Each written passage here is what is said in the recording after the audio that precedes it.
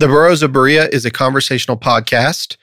We study the Bible and we talk about it. Not all of us are of the same faith, and one of us doesn't actually have a faith. And that's wonderful.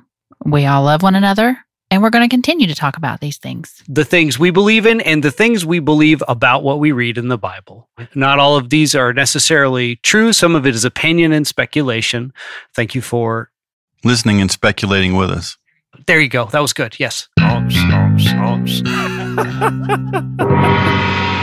You are listening to the Burros of Berea. Rolling.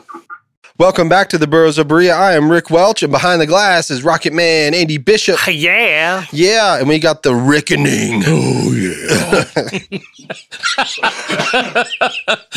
like the... you choked me up, bro. Like the Kool-Aid man. Oh, yeah. Billy Kimsey. Billy Eye Candy. None of the other Burros are in the studio here. We're just, we're going to talk about a little event that me and Rick went to, but Billy Eye Candy, 1 year for Halloween, went as the Kool-Aid guy. Oh, my gosh. And he'd be like, oh, yeah, the whole night. It was hilarious.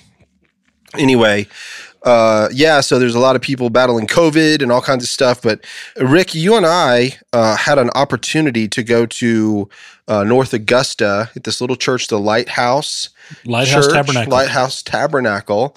Who was the pastor? Terry somebody, right? Yes. What was his name? Yeah, we need to remember him. That dude was awesome. He got up in front of the church, and Terry, the pastor, and he gave somewhat of a little personal testimony about his life and the things that he had come through. And he has a heart for the people, especially that are addicted to drugs and having problems with alcohol and, widows and orphans and all. He really is. But Dr. Lynn Hiles had come to do, was it like a little conference that he did? Yeah. And it's Terry Taylor. Terry Taylor. Sorry, we got it wrong. The pastor of Lighthouse Tabernacle. And Dr. Lynn Hiles came in there, and we had actually set up to where he was going to be on a Zoom call for February 2nd. Rick, you had made that happen for me and got to talk to him, and then you let me know, hey, surprise, he's coming to this little town in North Augusta at this church for a little conference. And I was able to boogie down there. You were there on Friday night, and then I went down and met you there on Saturday. Friday, Saturday, and Sunday, yeah. And we got a chance to sit down with him. Great guy. Oh, man. And when he was at the conference, like instead of teaching what he was teaching, like he got into straight up preaching. Oh, all the time. I mean, it was wild. Like he was like, I'm not getting to my notes because he was just preaching so hard. Yes. It was awesome though. I really enjoyed it. So guys, take a listen to this little interview that we did. We didn't have Andy. Please forgive me. Andy tried to fix the audio on this to the best of his ability. Andy, I can't remember, but were you able to fix the level of Rick whatsoever? Like elevate him a little bit? Or? Was that terrible? No, you're too far away. You were too far away from the mic is all. That's my fault. And no is largely the answer to that. I think you can hear him. I think you will hear and understand him. Is he as loud as the other two? No. But I think you'll I think when he speaks you will understand him. I had a little Zoom recorder that had a top left and right mic, and you were sitting to the far left. It was all. But it was awesome because we got to meet. Yes. I really enjoyed getting to meet Dr. Hiles. So I've known that guy for the way Rick described it. I thought the audio was going to be much worse. I was like, no, this is exactly what you should expect from that circumstance. That sounds about right. It's not that bad. It breaks my heart when I don't have Andy. My quality suffers, and it just sucks. But I'm glad he was able to do a little bit, to make it sound a little bit better. So check it out. Tell me what you guys think. Well, so our guest here, Dr. Lynn Hiles, it says here, opens the Word of God in a dynamic style, not only causing the hearer to easily understand, but also enabling an impartation of the Spirit of revelation that unveils the kingdom of God with love and grace to people around the world. Hiles has an apostolic mission encompassing over 35 years of traveling ministry. Hiles flows in the gifts of the Spirit and gives insight and oversight to churches internationally. He also hosts a national international TV program titled Dr. Lynn Hiles, That You Might Have Life, on Dish Network, DirecTV, many cable networks, and also YouTube and other digital outlets. He and his wife live in Berkeley Springs, where they are part of the Word of Deliverance Association. Hiles holds a doctorate of theology in biblical studies from Vineyard Harvest Bible College of Cedartown, Georgia, and is the author of the books From Law to Grace, God's Beauty and the Beast, The Revelation of Jesus Christ, Unforced Rhythms of Grace, and The Great I Am. So, Dr. Hiles, I appreciate you being on our program. It's good to be here. One correction, though, that's a little bit older. I've been in full-time traveling ministry for 43 years. 43? That's an old one. Yeah, that's wow. Old one, yeah. When I looked at it, it said 9 months ago. I need to update it myself. Yeah. It's probably on my website. Yeah. Yeah, if you guys can also hear, we got Electric Rickaloo in the house. Yep, this is Rick Carter. We are at Lighthouse Tabernacle, and is it Bath, South Carolina? Is that where we are? Close to Warrenville, South Just Carolina. north of Augusta, Georgia. Yeah. Yeah, slide this way, Rick, to make sure we can actually hear you on this mic. All right. And Andy is not recording this, so if it stinks, you can blame me. But Dr. Hiles, is it all right if I call you Dr. Yeah, Hiles? you tell me whatever you want. I always ask my guest, the first question I always ask them is, can you tell me the earliest memory that you have of when you heard the name Jesus Christ? I think the earliest that I can remember having an impact was I was very young. My family at that time were not serving God. My grandmother was, or my great-grandmother was. Mm-hmm. But my father was an alcoholic, later became a pastor and transformed the lives of our family, just a radical, life-changing conversion that shifted our whole family. But the first thing I remember that impacted me as a young man, we had a picture of Jesus in our living room.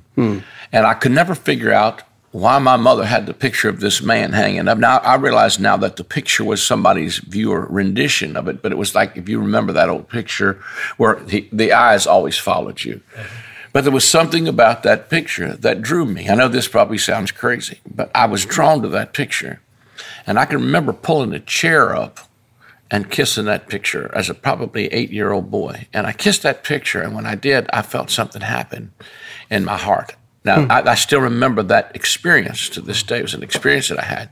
So that was my first encounter with the Lord, in any kind of way. And so then I asked my mother about Jesus and stuff like that. So she told me what she knew about him. Later then, my mother was just, I come from a family of 6 other siblings at that time. I think my mother had, there was probably 6 of us. The 7th one wasn't on the scene yet. But my father was an alcoholic at that time, and we were just kind of in that lifestyle. And I can remember my mom, she said, I'm just done. I'm just finished. And she said that Dad had been gone for the weekend, and she was like just totally done. And my aunt asked her to go with her to a little Nazarene church that Sunday morning. And that Sunday morning, she got saved. And when she got saved, she got radically saved. That's the church my great-grandmother went to.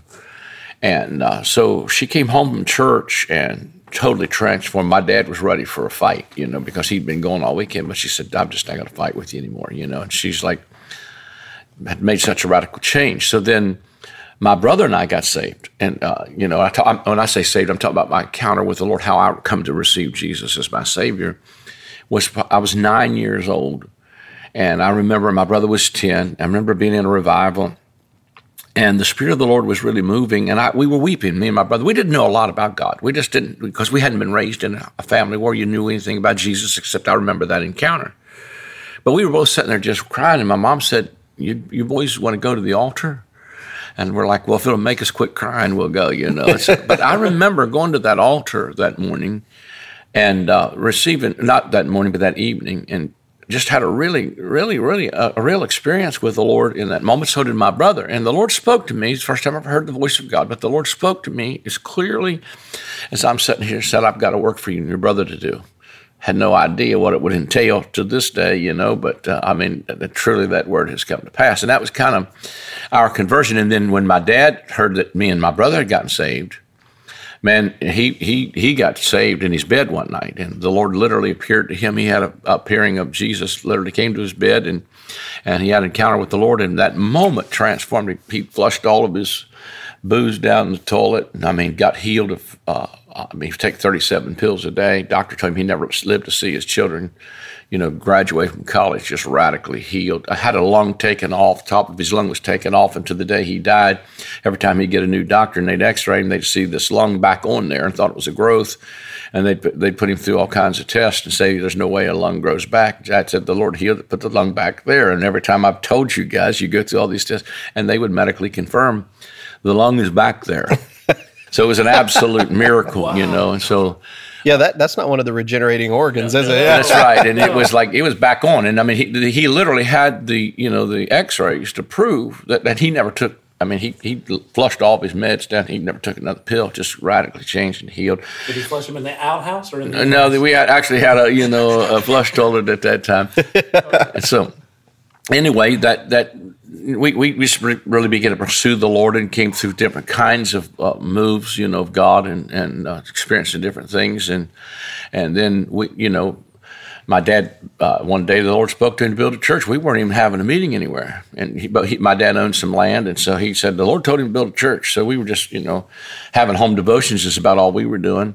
And praying with each other as a family and playing guitars, sitting on our mountain, picking guitars and thinking growing up, well, I wish somebody would just come visit this tribe. And this is in West Virginia? This is in West Virginia. West Virginia, okay. We just thought, boy, nobody ever come visit us because they called us the tribe and the bus that come to church, like a bunch of wild kids turned loose on the mountain.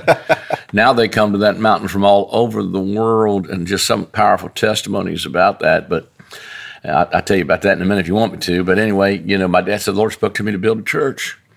And so he had a bulldozer and just went out there and started digging a hole and took what money we had. And we started building and never ran out of money. We'd do 100 blocks at a time, 200 blocks at a time. And then when those were gone, somebody give an offering, we'd get another 100 blocks. And we built the first building debt-free. Opened the doors, not having service, and started out with 50, I think, people. We've never run less than that. Now we built like 5 times there. But I think one of the greatest impacting things ever since, like we grew on that hill, my mom didn't drive. My dad worked 6-7 days a week in the mines. And so, we thought, well, it'd be nice if somebody would visit us. And now they come there from all over the world. And I think one of the greatest impacting things I've ever seen was this guy came to one of our conferences from Nigeria who had started listening to me on our TV program via our YouTube channel. And he was a legitimate prince. He was the son of a king, but his dad was a Muslim king in Africa. And he came to our conference, and he said, I want to come and have the matriarch of this house lay their hands on me that 4 generations from now, my children will be serving God. I'm the first generation that's not Muslim. And when this prince knelt down in front of my mom, I almost get teared up thinking about it now. This prince knelt down in front of my mom to lay her hands on him. My dad had already passed away. Wow. The house was in tears. I thought they'd come from all over the world. So, it's been amazing. It's been an amazing journey. Wow. So that's kind of a little bit of my story. So if you, let's say from that time whenever you went to the altar and you had that experience, about what age was that? I was probably 9 or 10 years old. 9 or 10, okay. And so from that point, I know that I just, being here at Lighthouse Tabernacle, I just heard you speak. And by the way, that was an amazing talk. Absolutely. So it was more preaching really than anything. It was incredible. And I don't let me forget this, Rick. I want you to tell our audience in a little bit what you told us about the long nose and the withered hand. I've never heard that. Yeah. And that blessed my heart today about the bread of God. But you mentioned in that talk that you were called to preach around the age of 16. Could you tell us a little bit about that? About the age of 9, I knew I was called to preach. Oh, okay. But I never did anything with it. Matter of fact, as a young man, it was after that I had gotten saved, and our whole family had. Mm-hmm. So we would have home devotions. We'd sit around, there's like 9 of us, and we'd start out just, as a family, we were all musical, so we played guitars and sing and do stuff like that. And the Lord had called me to preach, and I told my dad, I said, the Lord called me to preach. I thought I had to leave tonight, I'm thinking, the Lord's called me to preach, and I was crying. I'm thinking, I got to leave home. So my dad's like, well, you don't have to leave tonight. He said, go up in your room and get a word, and you can preach tonight, at home devotion. So I went up, prepared a sermon, preached a full minute and a half. I wished I could do that now, And anyway, but I knew I was called, but I didn't really. And then I grew up in a lot of classical Pentecosts, and a lot of my Pentecostal roots I still embrace, but the legalism of it almost drove me away because it was always full of, really the wrong covenant. Preaching law and legalism and stuff wasn't even in the Bible was a sin. I told, you heard me say this morning, I got saved every Sunday morning. I thought, I went and then, give them a midweek courtesy dip because they talk you out of your salvation. About the time you thought you was living right, they'd invent a new sin, you was lost again. So I felt like I was pushed away. And so I ran from what I thought was God. But it really was, I was resisting religion. And then I came back to know the Lord, and or not to know the Lord, but I came back to relationship. Relationship. I quit letting that lie separate me, and because really the truth of it is, He never left me. Right, and He never does, and He doesn't forsake me. And that kind of was something that really was foreign to me, because they told me He'd leave me. You know, like I always thought, if He loves me, He loves me not. I hope I die and He loves me. And so anyway, I started traveling in with my father-in-law, leading worship for him, and he wasn't so much of a legalist. But then I started getting a revelation of grace myself, a new covenant. And I think really one of the greatest keys for me was an understanding of fulfilled eschatology, which I didn't even know was called preterism. Somebody asked me if I was a preterist. I thought, well, that sounds like a pervert. I don't think I'm one of them. I know, yeah, that's what I first thought. When I heard that word, I was like, I don't think I want to be that. I didn't know there was people writing books about it. I didn't know there was other people out there. I just got it by revelation and realizing that a lot of the stuff that pushed me away and a lot of the fear that I had was because of bad theology. And I started looking at it and preaching what I would see by revelation. And then I preached myself into relationship with other people, or started coming across material that impacted me, that confirmed or added to me the pieces I was missing. And, you know, just to kind of share my journey. And then I think probably the one book that probably impacted me more than any other book, that's still my go-to book, was called The Parousia or The Parousia by J. Russell Stewart. And I'm probably as close to whatever he is as anybody. But when I read that book, it's a difficult read, but I started seeing other preterist writers were quoting him. And I thought, well, I'm just going to see if I can find this guy's book. And I read his book, and it added to me the pieces that I needed. It helped me to put the pieces together.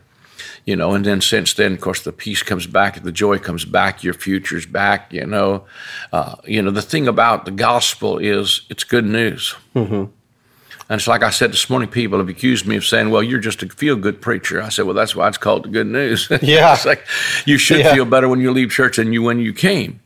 And so, you know, that's the journey I've kind of been on. So I started pioneering that in the denominations that I was in at the time.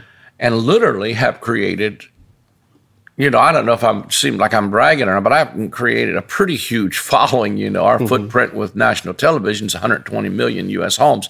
That's just with the that's not counting YouTube or the apps. And so, but what we found is that there are other people just like me that were truth seekers, that were sitting in churches like this thinking, hearing that whole fear stuff and you know, the any minute Jesus could come and you're going to be left behind, and you know, and I respect that. I'm not trying to fight anybody else when I teach that, just because I think that I know that the people that taught that to me were doing the best they could with what they understood. So I try to be really gracious to that. But most people sitting in churches have never heard that there's an alternative, that there's another view to this, except that I think everybody has sat in church thinking something about this isn't right. I don't know what it is. And that's what happened to me. I said, there's something about this that's not right. And I knew in my spirit it wasn't, but I don't know what it is. And so I decided at age 16, I'm going to find out what this book's saying for myself. And I started to research and study for myself. And I said, Lord, if you show me this, I'll be faithful to tell the people what you told me. And that's what I've done over the 43 years of full-time traveling ministries, piece by piece. And I'm always still a student. I don't feel like I know it all by any stretch of the imagination. But I will tell you this, when you see this, you can't unsee it. You're exactly right. And I tell people, you will bless and curse the day you met me, because you will never be the same again and you can't go back. I can second that. And when you see through it, you see through it. But it's so life-changing and so good news that I'm passionate about it, not because I want to prove a doctrine or because I want to fight about something. It's because I believe it gives people their life back. I believe it brings back mental stability. I shared this morning how I have several psychiatrists that get product from me, because 90-some% of the people that are dealing with mental illness or that are in insane asylums think they've either blasphemed the Holy Ghost or committed the unpardonable sin. And when they finally believe that, it flips them out. And you know how many sleepless nights I had? Think about that. I mean, I was raised in an atheist home. And so whenever I did come to the faith at 10, and then, I slipped out by the time I was 15 or 16. That's all I thought. I've committed the unpardonable sin. I'll know, it's terrifying. Yeah. It is. Yeah. And that's not one that's easy to understand. And then when you do understand it in its context, then suddenly you're like, oh, okay, so I actually haven't, and I've heard so many people say, I wish I lived in that time. And I thought, no way. Yeah. I would not trade being on this side of that first generation, And whenever you were preaching in those younger days, and you're around a lot of people that they have the same Holy Spirit that you and I have. And the doctrines that they've learned have come from tradition that have been passed down. And we know how strong tradition is. But along your journey, did you meet other pastors or other preachers or men or whatever that were just as adamant about reading the scriptures as you were, that maybe you guys would discuss and talk about these things? Like you got a little bit of preterism, right? A little bit before, because you would hear from people. Yeah, absolutely was. And that's how I kind of have been, I really told people, your presentation and how you deal with people is like going to a fine restaurant. And that's one of the things that concerns me, to be honest, about the preterist movement when I started looking into it, is that a lot of them want to fight. Or they don't. When they poke people in the nose, then you wonder why there's a resistance to it. In other words, I don't try to create a fight.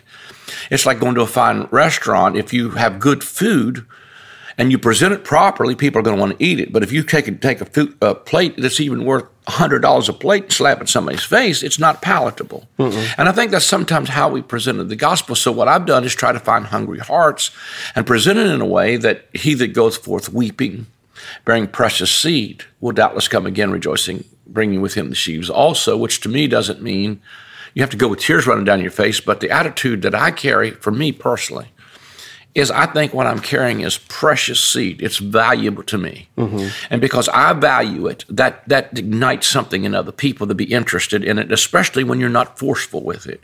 And so I found other leaders that were asking the same questions. And I would ask the same question. I would even go, because I was concerned about my pastors, I was concerned about what I was learning. I thought, well, maybe I need to ask my pastor. And so I'd go to my pastor, with no disrespect to him, but I would say, well, what about this? And he'd say, now be careful, now you're getting deceived. And I'd think, that's why I'm asking you. Yeah. And so he'd say, now be careful. And so I'd say, well, that's why I'm asking you. But after a little while, I realized this is a good man, but he don't know himself. That's why he don't want me to ask the questions.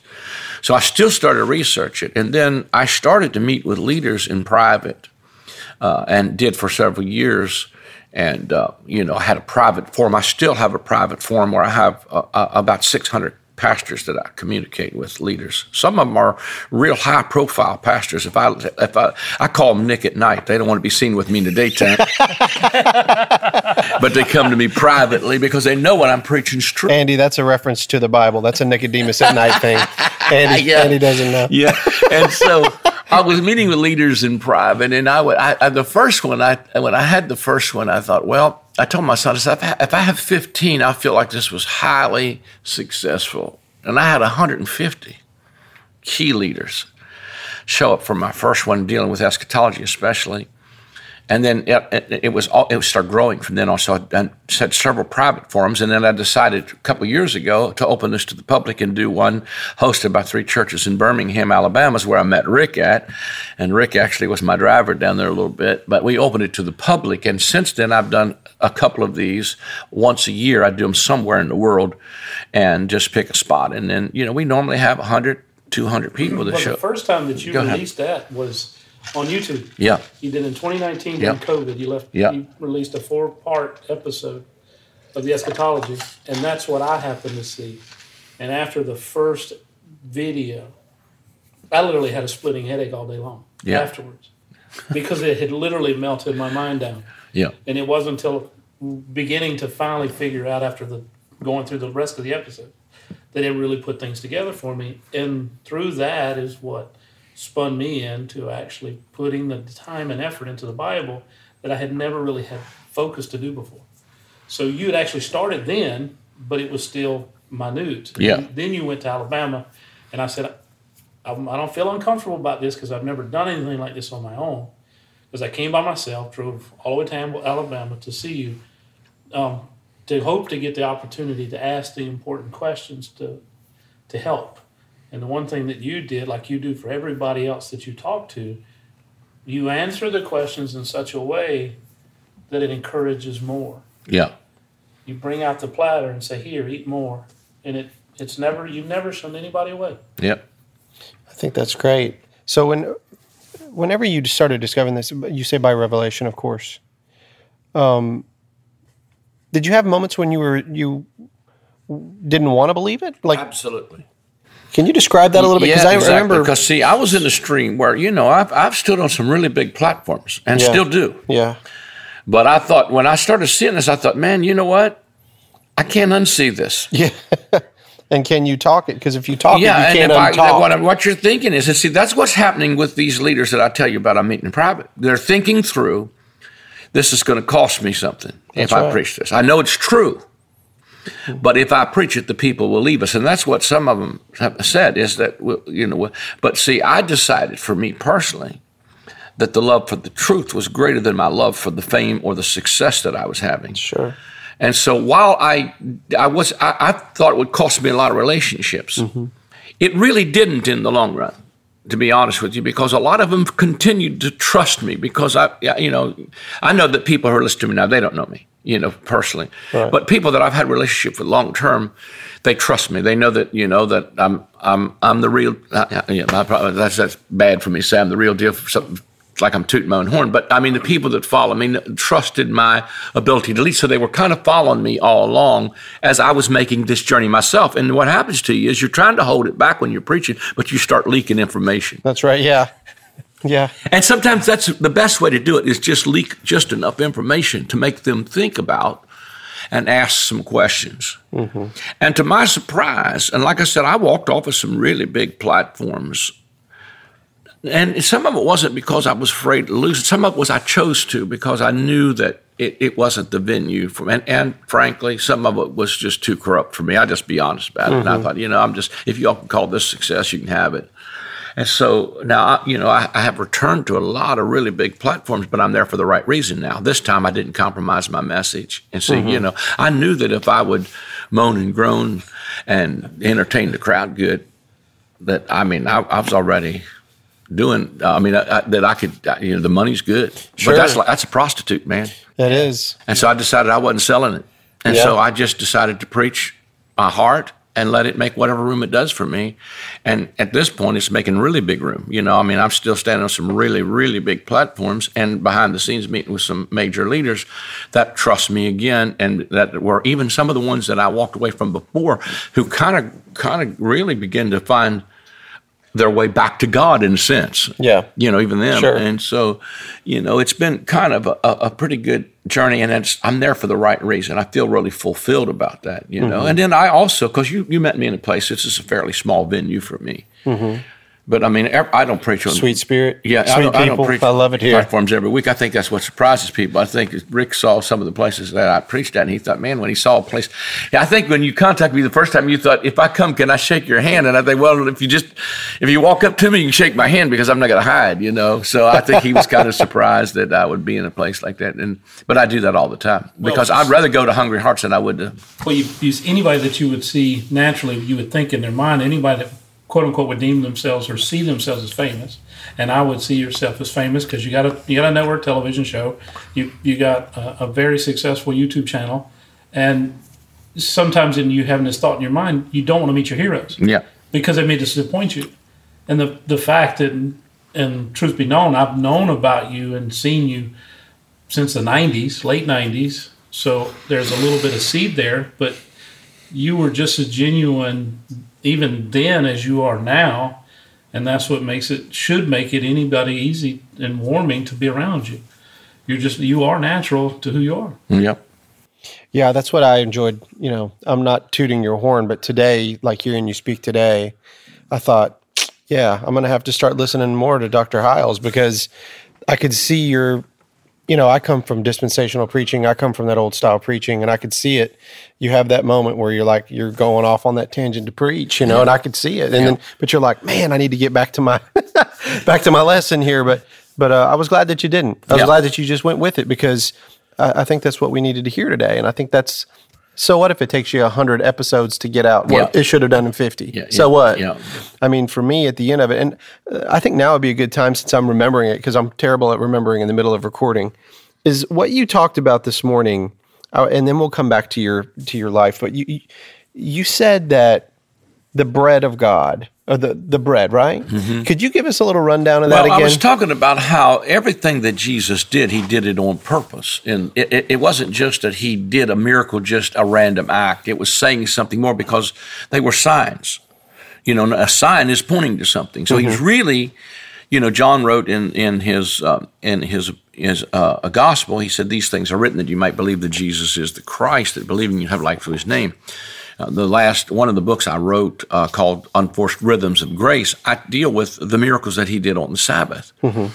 And what I do is I show in them how that he handpicks those miracles, because under the old covenant law, everything that the book of Leviticus and Deuteronomy said disqualifies you from eating the bread of God was if you had a flat nose, a hunchback, a withered hand, a running sore, if you were a dwarf or you had a club foot, you were disqualified from eating the bread of your God. And this is in Leviticus. And this is Leviticus and Deuteronomy. I don't know the exact chapter, but if I was preaching on the subject, I'd have the notes in front of me. And so it was, but under the old covenant, it was always pointing out what was wrong with you with no remedy. Mm-hmm. But in the new covenant, Jesus handpicks those very things that you were disqualified from in the old covenant. The withered hand, the flat nose, the hunchback. He handpicks those in the new covenant to heal them, because he's shown you this is a better covenant, and even to the point where he invites this great feast. And he invites them to come, and they refuse to come, which was really first century Jews that were about to miss their invitation to come to the table with Abraham, Isaac, and Jacob. But when he makes the great feast, he says, go get the halt, the lame, the blind. In other words, everybody that was disqualified before is invited to the table, because the bread of God is Jesus himself. Yes, okay. He's the true bread that came down from heaven, I love that. And so he invites them to the table because he's there to heal them. So he finds then in the New Testament on the Sabbath a man with the withered hand. Yes. Who had been disqualified in Leviticus, but here's the real bread of God who heals the man with the withered hand. He finds a woman who's a hunchback. She's bowed to the earth. She could be in no wise lift up herself. And when he's going to do this on the Sabbath day, and the Pharisees are looking at him, he says, ought not this woman, who is a daughter of Abraham, be loosed from this infirmity on the Sabbath? You loose your ox or your ass, but you won't do. In other words, he's saying, you think more of your animals than you think about people. But I came not to disqualify. I came to qualify. And he says to that woman, stand up and right, be healed. He finds the running sore, which was the leper. Mm-hmm. He finds the blind man, blind Bartimaeus, who cries out, recognizes what the Jews of that day don't. This is the Son of David. Mm-hmm. Have mercy on me. And he heals the blind man. And so I thought about the dwarf then, and I thought, well, where's the dwarf at? Well, Zacchaeus was a wee little man. Wee little man was he. Yeah. Climbed up in a sycamore tree. And so Jesus goes and says, Zacchaeus, come down, because I must abide at your house. The sycamore tree there is in the Greek, it calls it an inferior fig tree. Well, the fig tree is the leaves that Adam used to cover his nakedness, which symbolizes to me the works of the law and the old covenant. The whole fig tree thing was cursed by Jesus. And so he says, come down out of that inferior fig tree. I think that's what, I've said this on my national television program, come down out of that inferior religious tree and just let Jesus abide at your house, because he is there to seek and to save that which was lost. So everything that was disqualified under the old covenant, he's the bread of God, and he comes, to literally heal what was disqualified under the old covenant and invite it to the table, so that what we do in this new covenant day is that we invite the halt, the lame, the blind, the broken. I've said the night before you got here, I said, there's broken people everywhere. And broken people, God loves broken people, because broken people is all there is. Yes, that is so true. Your brokenness may not be the same as mine, but you're broken in some way. And I've always, when I preached that, I usually talk even about Mephibosheth, who was the son of grandson of Jonathan, or Jonathan's son. I forget exactly which one he was, and David becomes He was king. malformed or had he was crippled in his feet. He was dropped by a midwife. Of course, I always preached that as a religious system that dropped me and crippled me too because I was wounded. And right. And then you're hiding down in Lodabar, which means shame of your family name.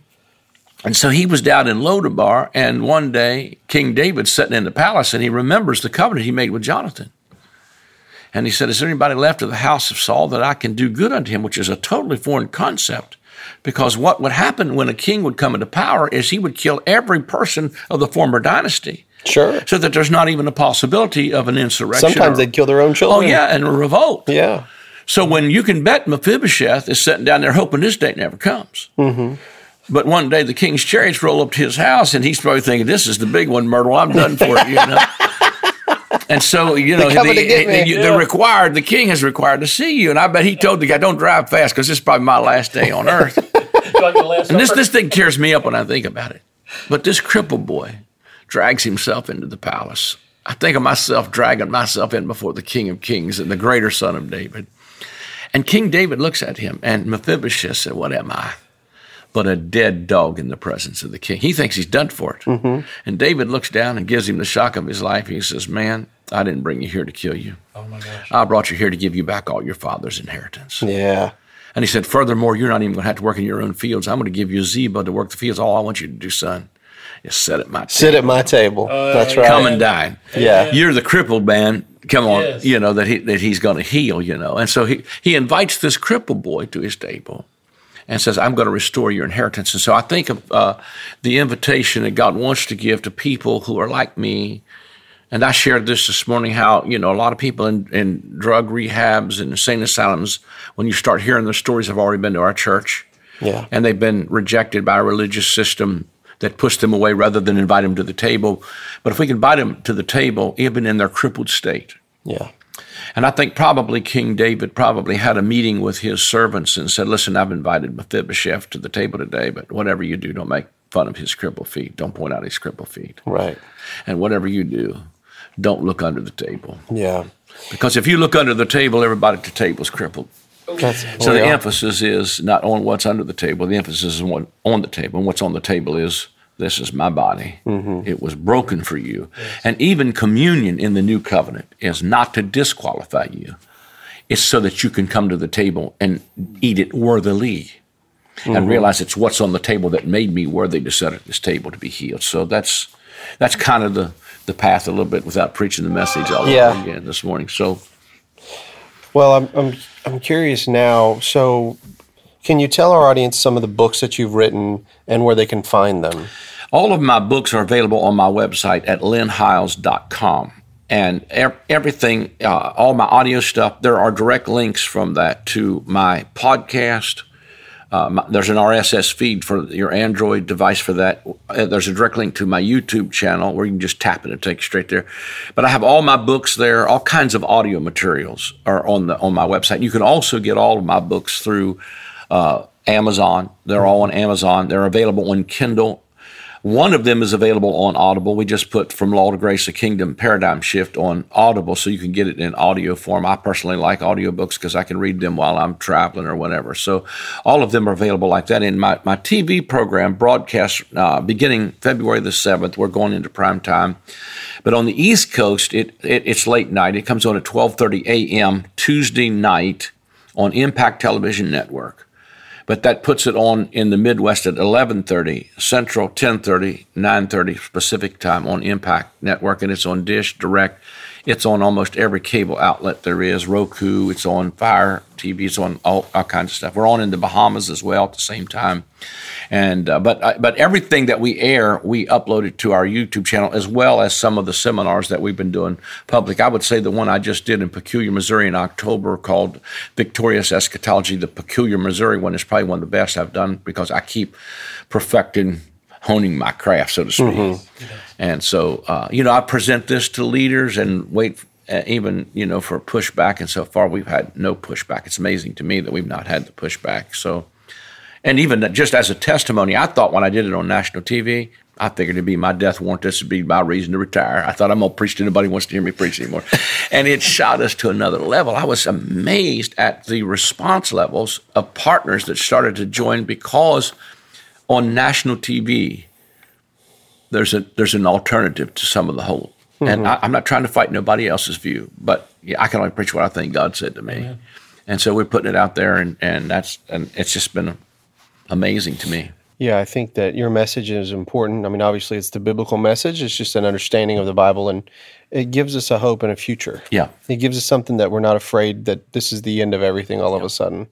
And, I don't know why the church had to go through that 200 or 300 years of, this Darbyism. I don't know why, but we did. And but I think that the church is going to be better for it, I think, in the end. Yeah. The capital C church, the whole church. Yeah. Wow.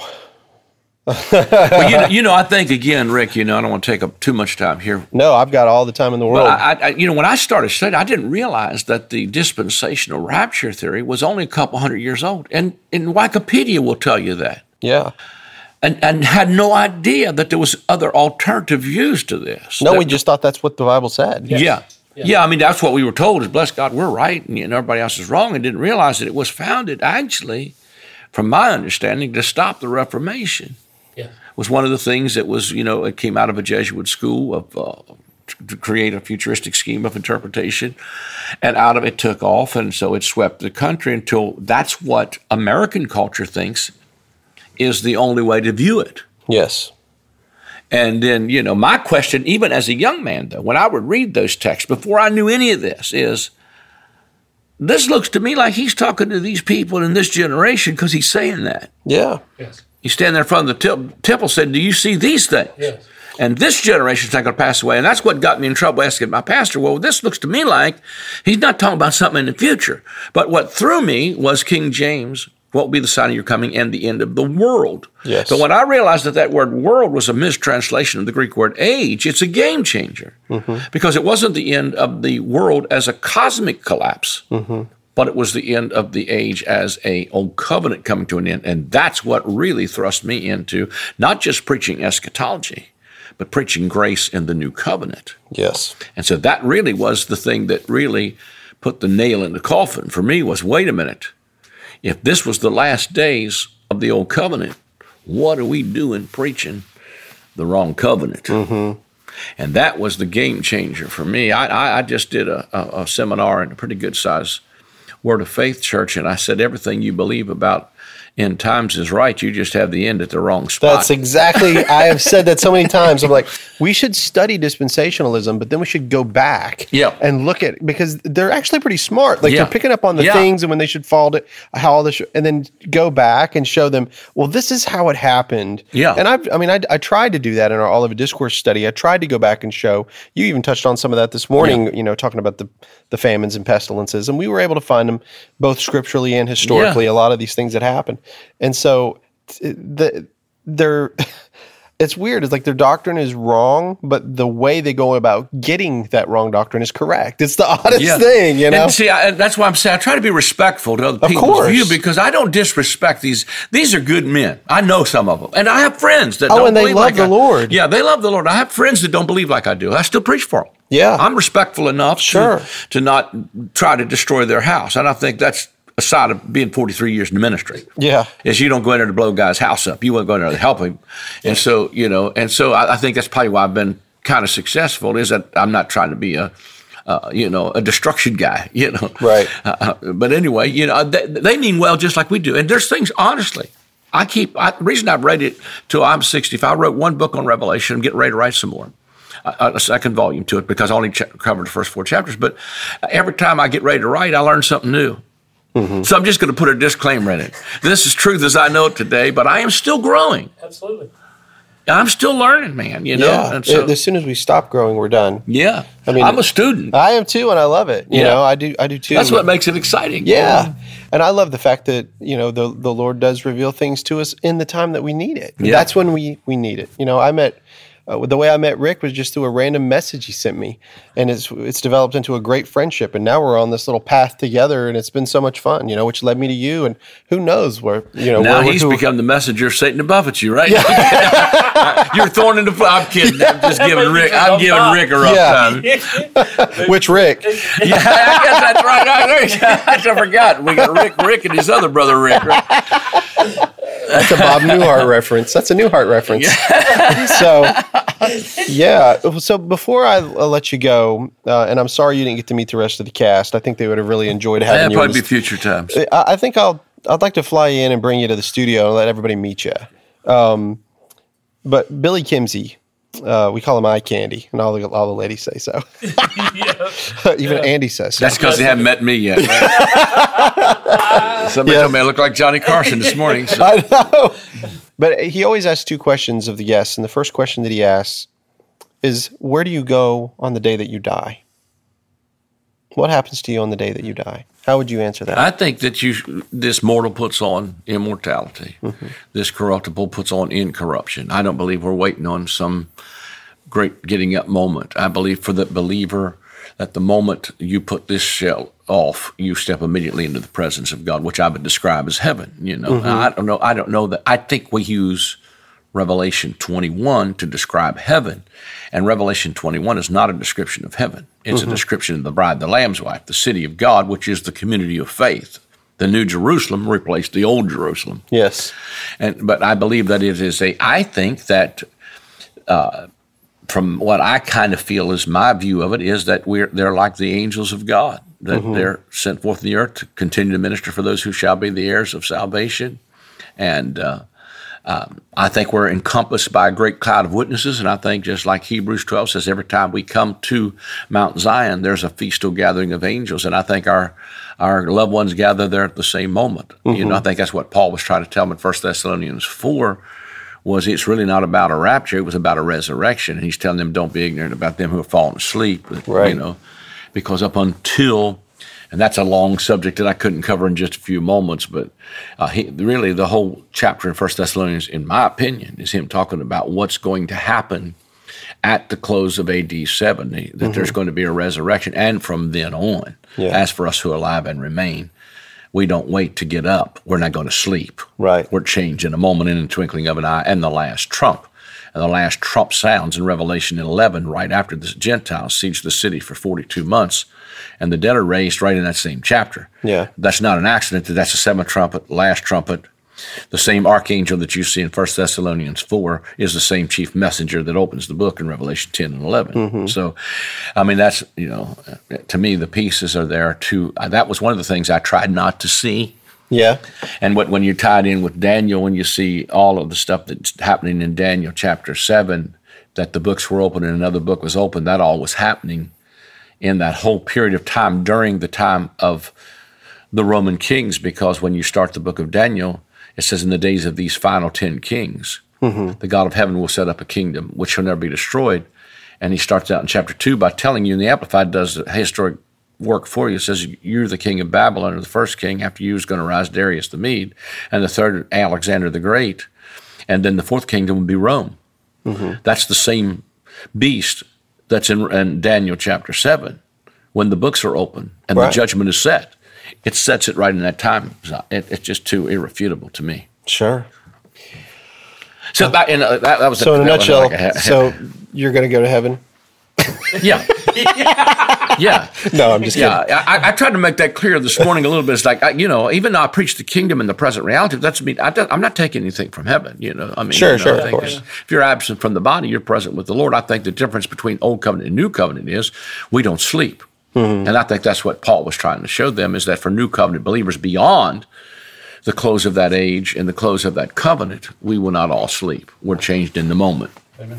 I agree. And actually, the word where he says we caught up to meet the Lord in the air is not orenos, like the sky.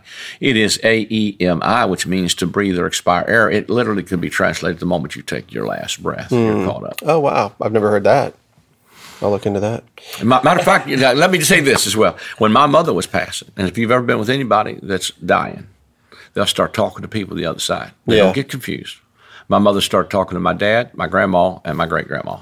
And I told my siblings she's getting ready to go.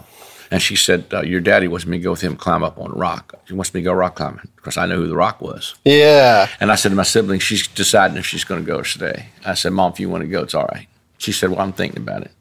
And so she, and she started talking to, and if you've ever, hospice people, when I talk about that, they go berserk because they said, you are exactly right. Because they are seeing the other side. And there's that 1 1 Thessalonians 4, there's a welcome meeting with the Lord in the lower atmosphere where Dad was helping her cross over. How about that? So, what do you think about that, Cherry? That's amazing. So the second question Billy always asks is, okay, from a preterist perspective. Now, I think his question is really led towards more full preterism than it is partial, because he says, where is Satan today?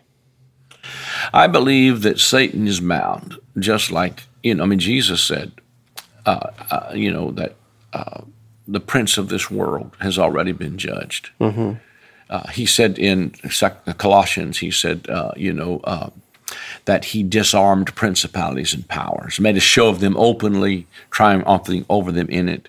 And I say to congregations, what do you think Satan's devices are? Of course, they'd say sex, drugs, and rock and roll, but the context of that is the handwriting of ordinance that was against us. Mm-hmm. So the weapon of the enemy was the law. He's the accuser of the brethren.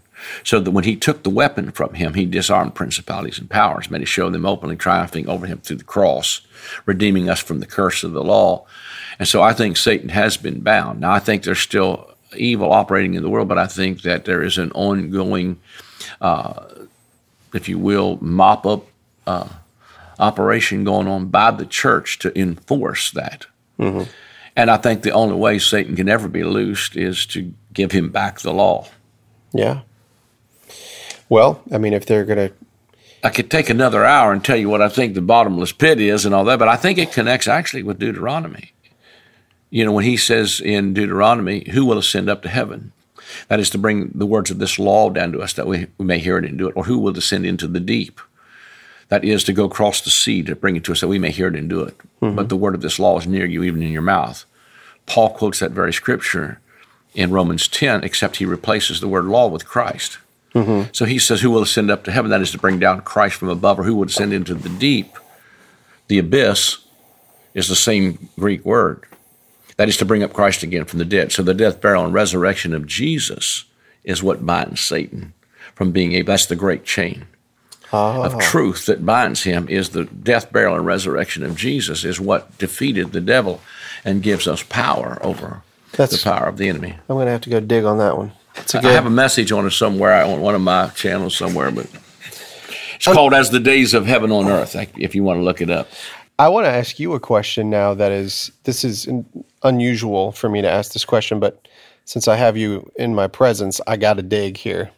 So I have this thought that I've been presenting. We're doing a study on Hebrews right now, and something that hit my brain really hard was I noticed in the garden that Adam never worshipped. You never hear of worship prior to the fall, and Adam walked with God, obviously, in the cool of the day, which must have been something that they did often. I know that Adam worked in the garden. I know that he was to dress and to keep that garden. And I know that once Eve was deceived, and once he ate of the fruit, and he basically consumed the knowledge of good and evil, which is morality. When morality entered into the picture, I believe that man then, which was bad, was the knowledge of good, was also in that tree, right? Mm-hmm. That worship became a thing. Now, I know that there are angels that worship God. I know that there's worship mentioned in heaven, especially among the heavenly host. But you never hear about that with the man, the Adam that was made. And so I'm curious, because he was kicked out and was no longer allowed to eat of the tree of life, which we know is Christ, then now, if all things are fulfilled, and we have access to the tree of life. Yes, we worship while we're in our earthly tents here, but are we meant to worship forever, or are we meant just to have a relationship? That's just a question. Mm-hmm. I think that the highest order of worship is to become like the thing you're worshiping. Yeah. And I think that Adam was worshiping. He wasn't doing like we say, but right. He was reflecting the image of God. So I think, even coming short of the glory was that God's image was lost in the earth. Yeah. I don't think that it wasn't that God couldn't find him. He's saying, Adam, where are you? God is looking for his image. I don't know if you've ever studied. Well, Hebrews 1, Christ is the radiance and the exact imprint, right? Express image of that. So he restores it back. And I always say it like this. Adam had a garden. he turned it into a graveyard, and Jesus takes a graveyard, turns it into a garden. Yeah, that's great. Adam had access to a tree of life. He chose a tree of death, and Jesus chooses a tree of death, turns it into a tree of life. Yeah. Adam gets cursed with you earn your bread by the sweat of your brow. Jesus prays in a garden until he sweats until he bleeds. And when he bleeds, one drop of blood reverses the curse. It said, you've got to earn this stuff anymore. And so everything he does in his redemptive work, he does it in a garden. Yeah. Even clear down to his resurrection, he's planted in a garden. Because if you're going to redeem and restore, you can't keep planting the same seed and hope you get a different crop. Right. So an incorruptible seed comes. And even when he gets up from the dead, he's in a garden. And Mary says, sir, I thought you were the gardener. He, in fact, was the gardener. He just put him back in a finished work, and the image of God is back in his temple. Yeah. And so, I see that as the highest form of worship is that. I see that too. As we behold his image, and it really flows out of adoration and relationship, So I don't want to take away from Christ is worthy of our praise. God be praised. Yeah. I don't mean it in that regard. I just see it as, like you said, the highest form. And I think, too, it's like I said this morning, we think of praise and worship as being vertical, what we do when we come to church. Yeah. But Jesus elevated what worship was when he said, if you bring your gift to the altar, remember you have aught against your brother, go first be reconciled to your brother and then come and offer your gift. What he's shown is your rituals is not what I'm looking for, because worship is not only vertical, it's horizontal. It's how you treat people here. That's an expression of worship as well. So my worship is how I treat the guy that drove me to church, or the lady across the street, or the waitress that served me this afternoon. That's right. Yeah, and you're exactly right. That it is how that we. While I love the rest of it, why we live. Why we live. Why we live in it. Yeah. Dr. Hiles, it's been a pleasure having you on the show. Well, my joy. Thank you for allowing me to share my heart a little bit. Yeah, thanks for meeting with us, and I think I'm going to make Rick our driver. There you go. Just keep somebody with bail money around. Yeah, guys, go check out lynnhiles.com, lynnhiles.com. And I could sit and talk to you for hours, Dr. Hiles. I could. Yeah. It'd be great. But anyway, so thanks so much. Does anybody have a joke? That's right. You told a joke this morning. I forget what. I know. Oh, it was about Jesus making the first batch of deviled ham. Yeah. When he cast the demons into the pigs. And you look. No, I laughed. I busted a gut on that one. I love those good jokes. Anyway, well, thank you, Dr. Hiles. Thank you. I really appreciate it. Yep, so much. Yep. Yeah. So that was pretty cool, huh? Oh, that was awesome, man. Yeah. What do you think? Lynn Hiles is the man. Like, I liked how we didn't really get into it, but, we had a lot of little side discussions, and I was talking to him about Adam on the third day and all this stuff, Right there at the end. Yeah, which you guys will hear in a future side study that Rick did on how old Adam is. And we were sort of like playing around with that with Dr. Hiles, but great guy, just an amazing thing. Go check him out, lynnhiles.com. And he's got a YouTube channel. He's also, as I think he talks about in the discussion, where he has a TV program. And he's pretty much way out there. His stuff's pretty awesome. Yeah, I think like he said in his testimony, 120 million homes. Oh man, that's a lot. He's blasted through. Oh, wow, that's great. Like DirecTV, Roku, Dish Network, Roku, his YouTube channel. I mean, he's all the major. He's being broadcast into. Over on the Impact Network, over 120 million homes. It's amazing. Yes.